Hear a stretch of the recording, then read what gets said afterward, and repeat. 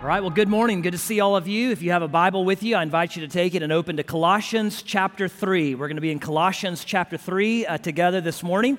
While you're turning there, I just want to say how thankful I am for what the Lord has been doing here this weekend. We've had Sounds of the Season, our Christmas program on Friday and Saturday, and again this afternoon at 3 o'clock. If you've not seen it yet, you need to come this afternoon. And it has been just absolutely spectacular. The worship team and worship ministry has worked so diligently for the past several months to prepare this, and I'll just tell you, you will receive a blessing. Jesus is highly exalted, and above and beyond just the fact that it's great music, it is great music, you'll enjoy that, but it's worshipful, and it will point you to Christ. And we have been able to see so many people come to faith in Jesus on Friday and Saturday. People have responded. My family is celebrating because last night my daughter Mackenzie responded and put her faith in Jesus, and so we're so thankful for all of that.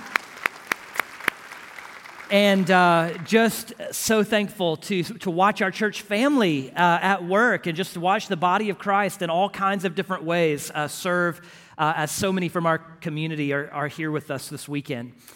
Now, hopefully you found your way to Colossians chapter 3. You know, when you get married, there are some major changes that take place. Can I get a witness?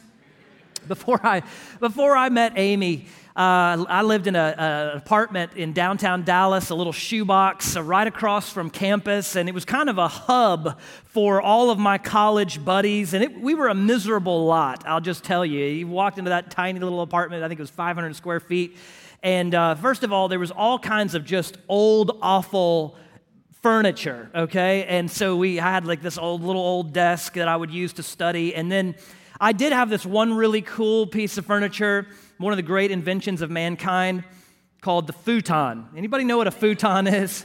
It's one of those convertible pieces of furniture, and so you can sit on it during the day as a couch, but then it lays down, you can use it as a bed at night, and it was just awful. And then my roommate and I were not the cleanest of people, and so it was just awful. It was nasty, really. And one of the things that just kind of sticks out in my memory was used coffee cups.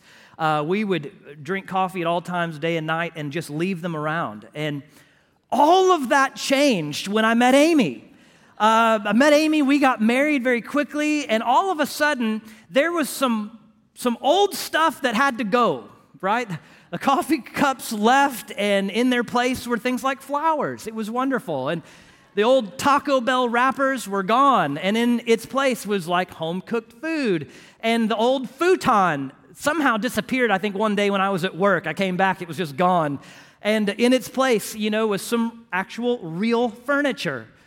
Some old things had to go, and there were some new things that came in. Why? Because there was a change in status.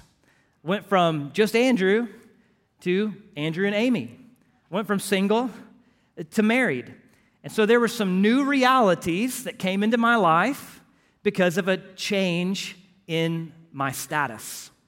Now, the same thing is true when you come to know Jesus as Lord and Savior. You experience a change in status.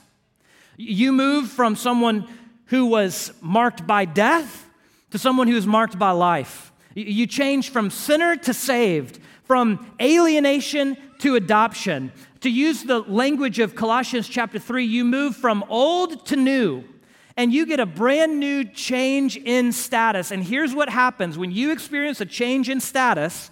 There are some old things that have to go, and there are some new things that come in. Amen? When Jesus is Lord of your life, and that has been the central theme of the book of Colossians, that Jesus is Lord over all. When Jesus is Lord of your life, there are some old patterns and old ways of life and old sins that God wants to take out of your life, and He wants to replace it with something new. He wants to put His righteousness in your life. He wants to develop new ways of living where Jesus is the center.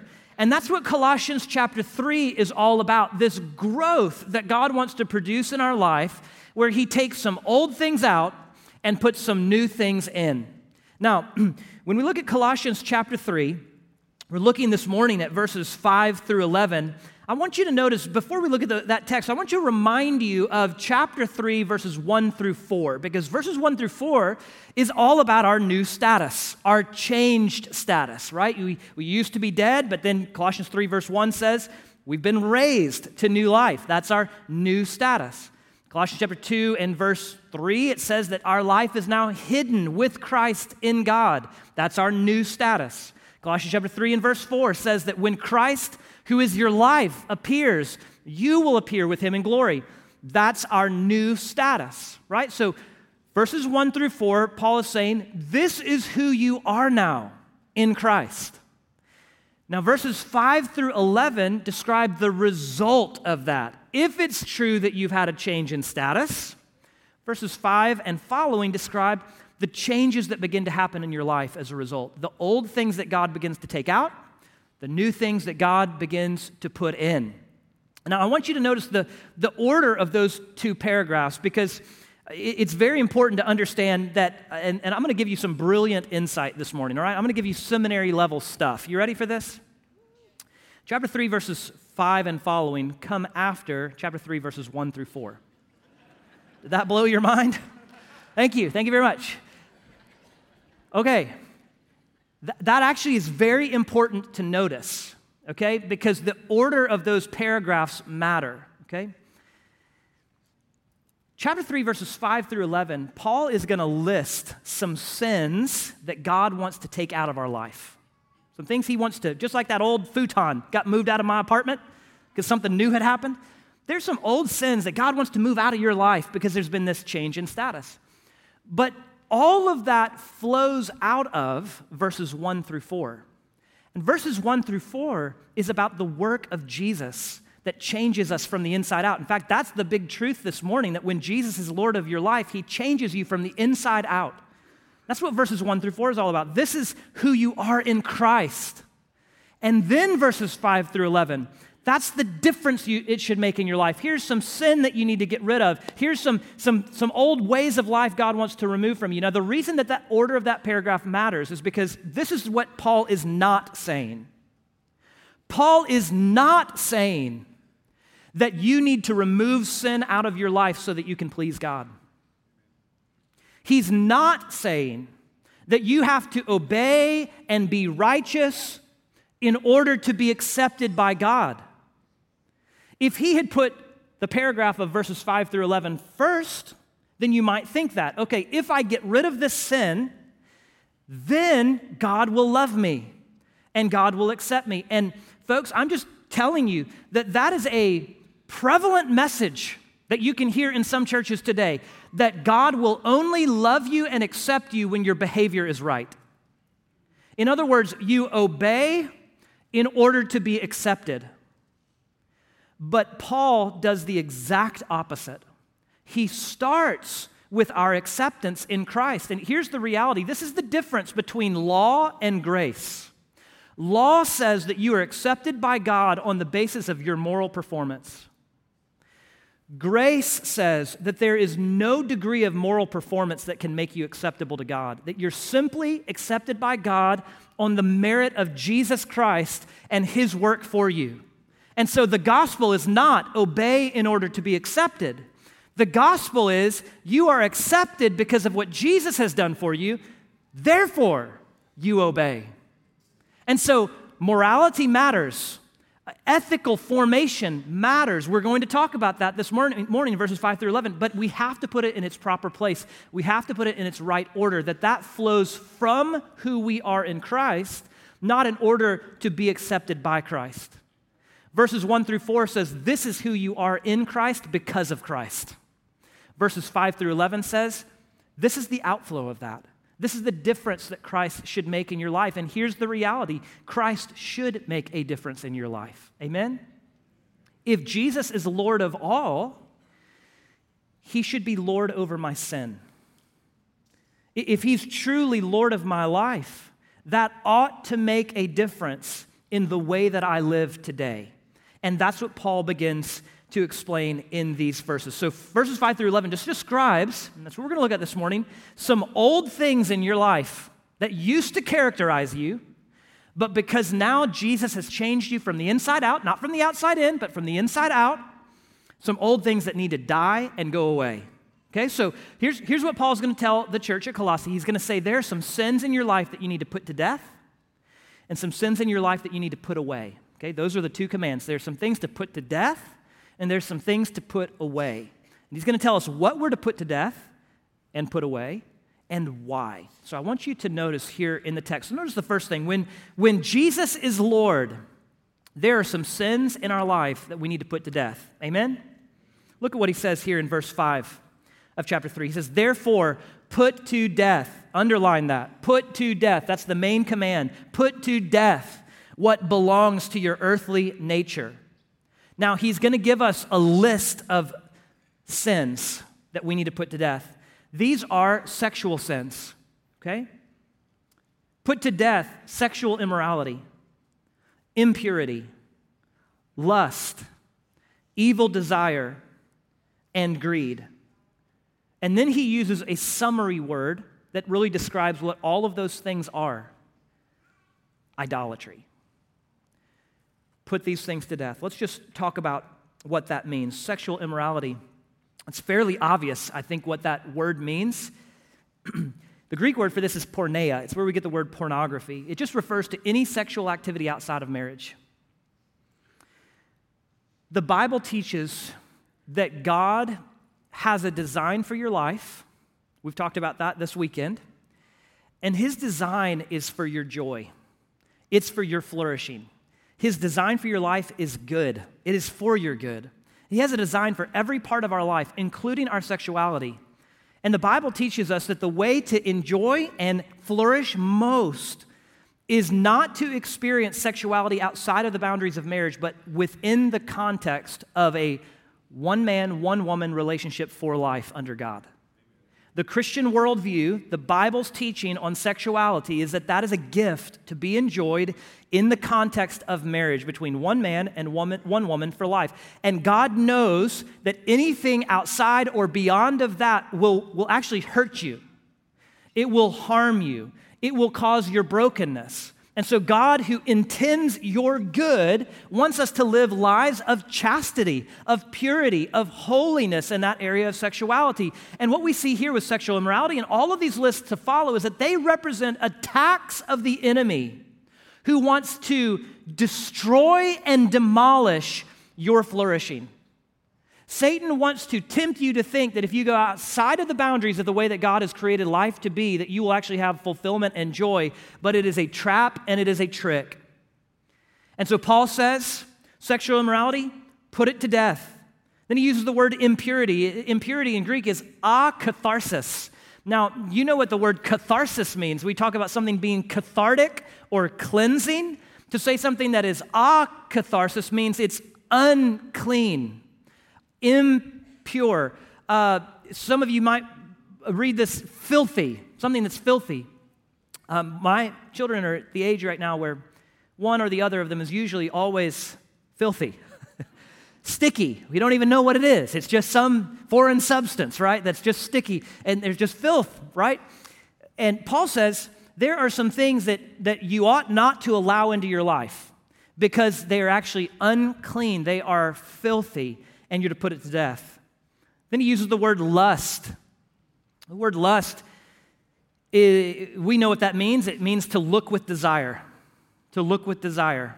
Someone once said it's the second look that kills. The second look that kills. It's actually the Greek word pathos. It's the word where we get our English word passion. The idea of like an unbridled, uncontrolled passion that won't rest until it's satisfied. Paul says, put it to death. Then he uses another fairly general term. He says, evil desire. Desire refers to your longings, the things that you want.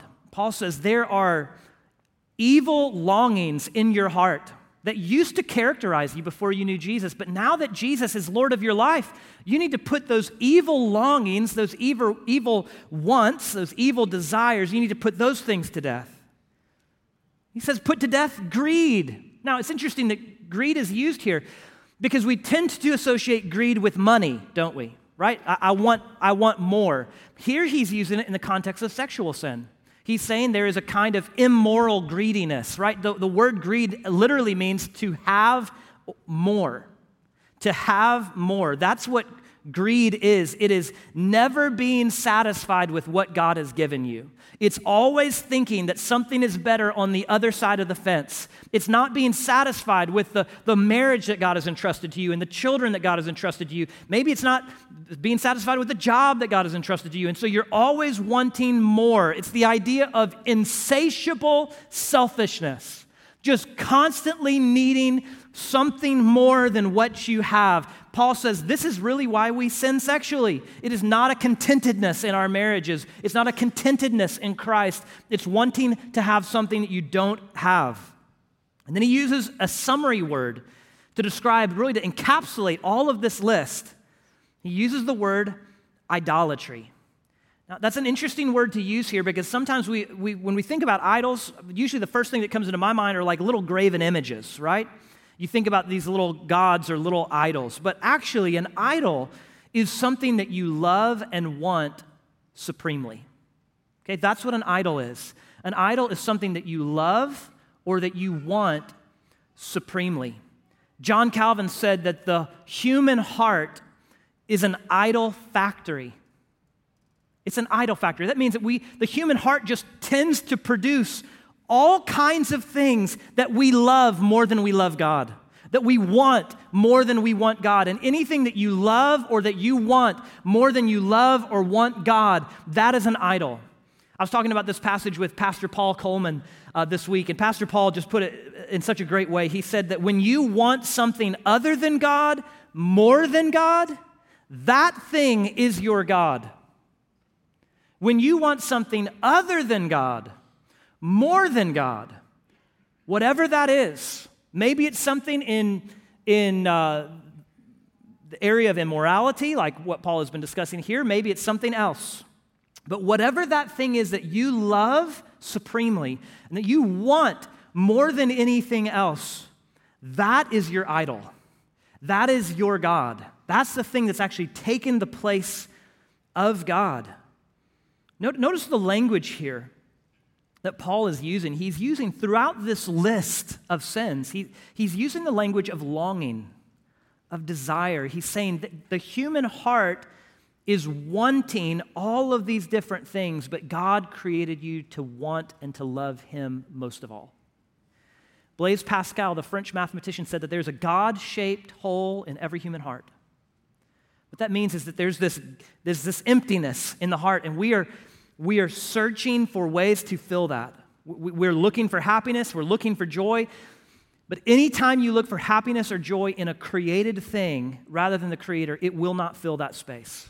It is a God-shaped hole. And so your longings and your desires you were created by God to find the fulfillment of your desires, not in the stuff of this world, not in human relationships, not in financial success, not in sexual relationships. You were created to find the fulfillment of the longings of your heart in God Himself. So Paul gives us a command here. He says, put these things to death. Literally, make them dead. Have a funeral for these things. Don't allow these things to breathe. Don't allow these sins to have space in your life, right? If you want to build a fire, you know that oxygen is required to build a fire. Paul is saying, don't give your sin oxygen.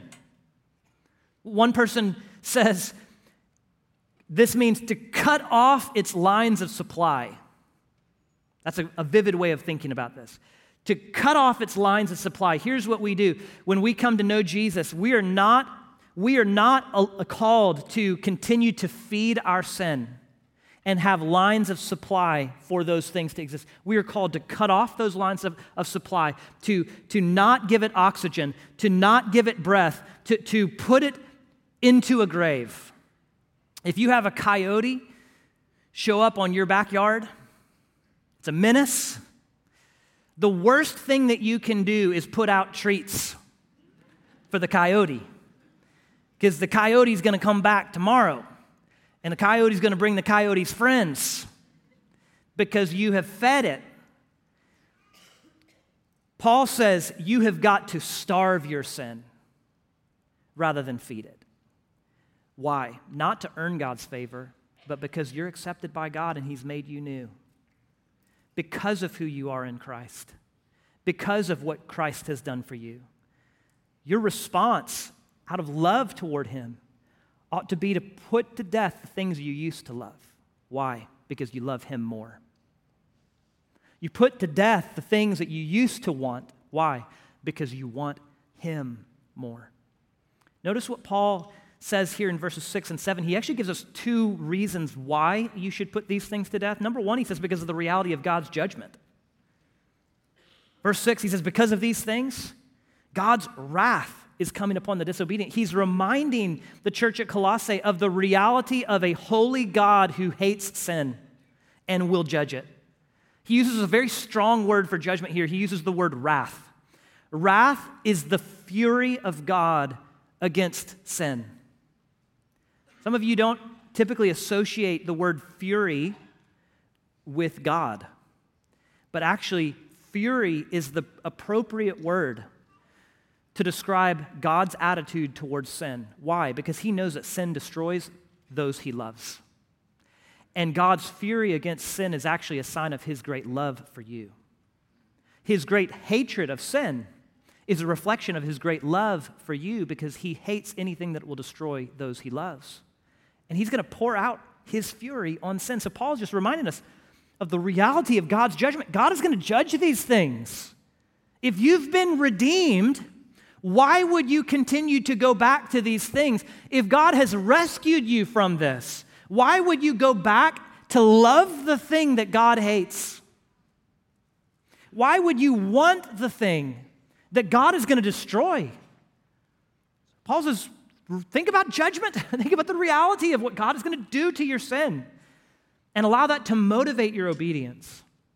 But then he gives us a second reason why we should put these things to death. In verse 7, he says, because that's not who you are anymore. And I'm so thankful for that.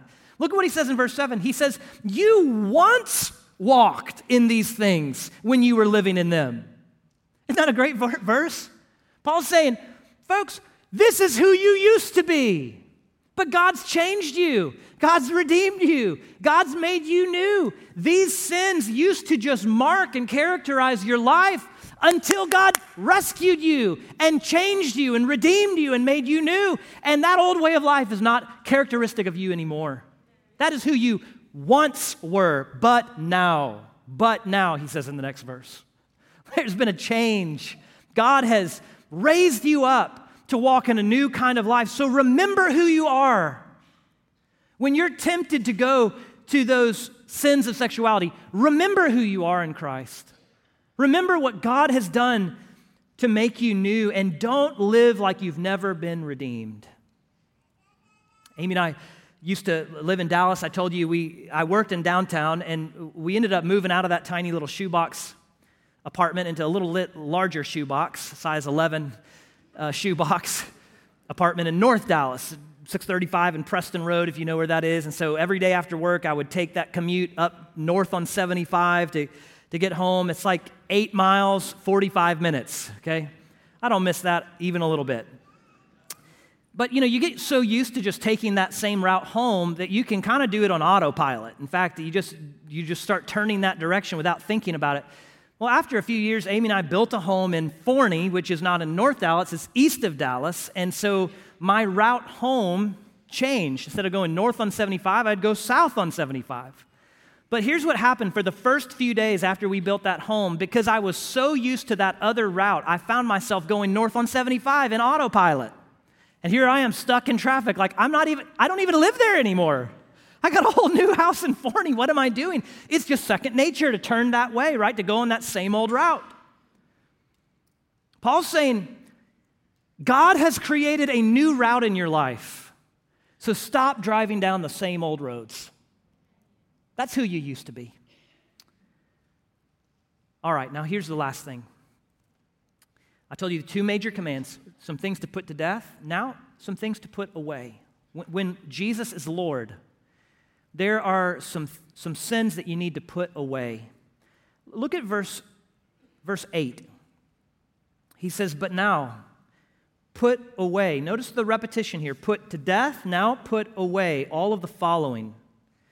He's going to give us another list. Okay, he's given us a list of sexual sins. Now he's going to give us a list. All of these sins are related to sins of anger or sins of the tongue. By the way, what's the connection here between sexual sins and sins of anger? Well, both of them describe things that are out of control, things that are not submitted to the control of Christ, right? So sins of passion, sins of impulse, whether it's sexual sins or sins of anger, these are like explosive, heat of the moment types of things.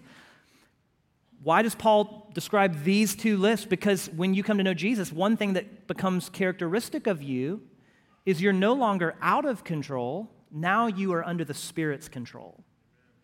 So he's going to refer to these sins of anger. Look at the list. He says, verse 8, put away all the following: anger, wrath, malice, slander, filthy language from your mouth.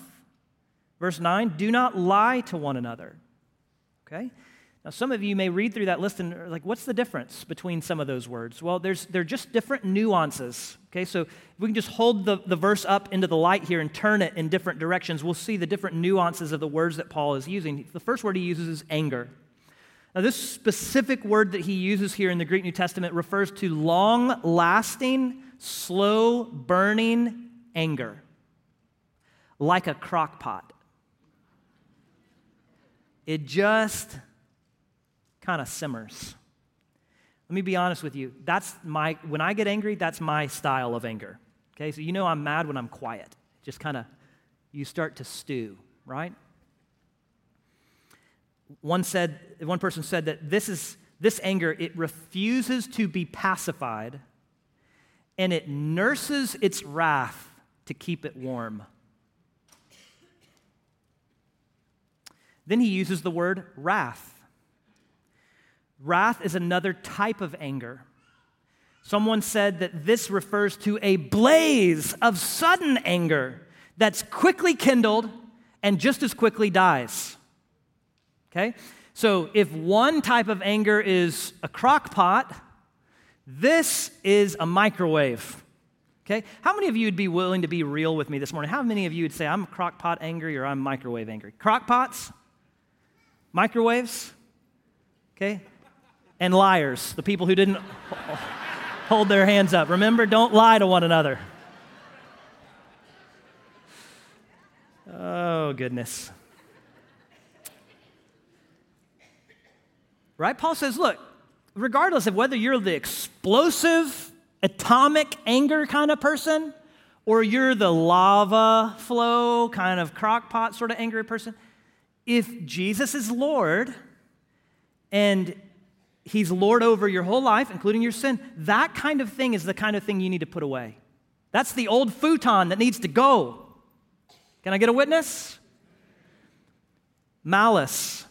That's the third word he uses here. Malice is the intent to do harm or hurt one another with your words. Some of us know how to deploy our words in order to hurt people. You've heard the saying, sticks and stones may hurt my bones, but words may never hurt me. Isn't that a bunch of hooey? Sticks and stones may break my bones, words may never hurt me. There's a Greek word for that, baloney. Words hurt. James tells us that there is power of life and death in the tongue. And some of us know how to deploy our words to maximum effect in order to hurt the people around us. And Paul says that should not be characteristic of a follower of Jesus. If Jesus has changed you from the inside out, again, not the outside in, this is not some kind of legalistic conformity, but if this is gospel-driven change, He has made you new, then that kind of malice should not be found in your mouth. Slander. That's the next word he uses here. It's literally, the word here is to blaspheme. To blaspheme. Blasphemy, is to speak against or to insult. So we're told not to blaspheme God, not to insult God. But now Paul says don't blaspheme one another. Don't slander one another. Don't insult or speak against the people around you. Watch your words. Amen? Watch your words. How do you speak to others? How do you speak? Listen, not just how do you speak to others, how do you speak about others? It's not just how do you speak to them when they're in front of you, how do you speak about them when they're not around? And that's an entirely different thing, because here's the reality. We are nice people in East Texas. So we've pretty well figured out how to not speak in a mean way to one another. But isn't it so easy to speak about one another when they're not around in ways that are ungodly and unkind? Paul says, if you know Jesus, put away slander. And then filthy language. Filthy language could refer just to your, the type of words that you use, but some people translate this abusive speech. Abusive speech. I think that's probably more in line here with this list of sins, the idea of speech that, again, harms or hurts.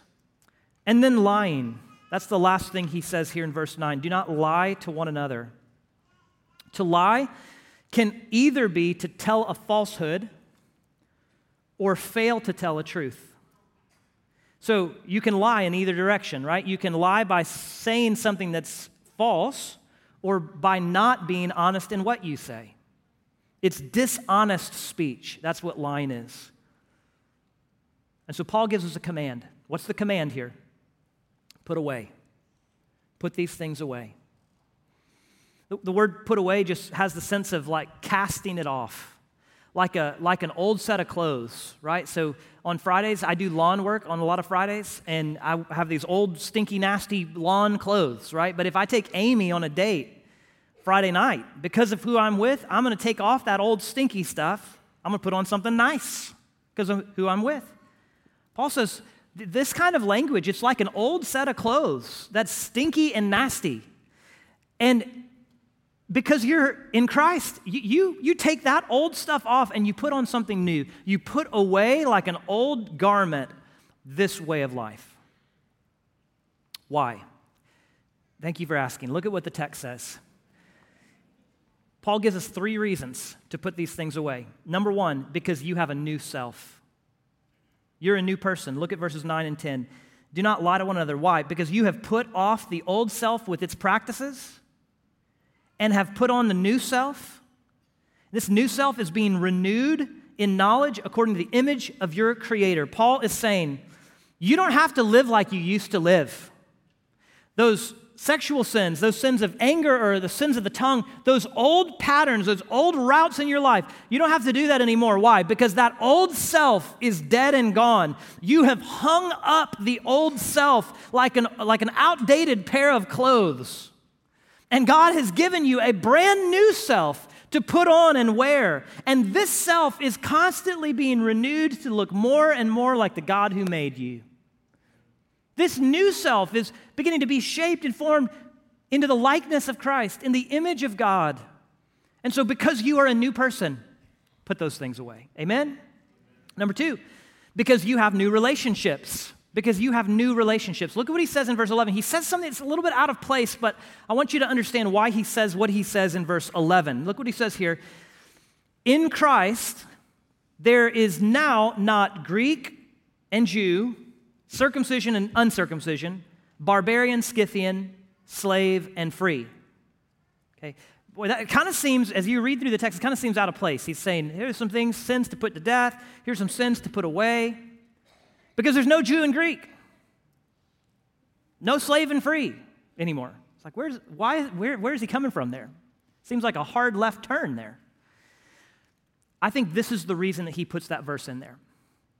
When we sin against one another sexually, or sin against one another in terms of anger or sins of the tongue, it's usually driven by a wrong view of the other person as either an object of my desire or an object of my anger, rather than an image bearer of God who is new in Christ.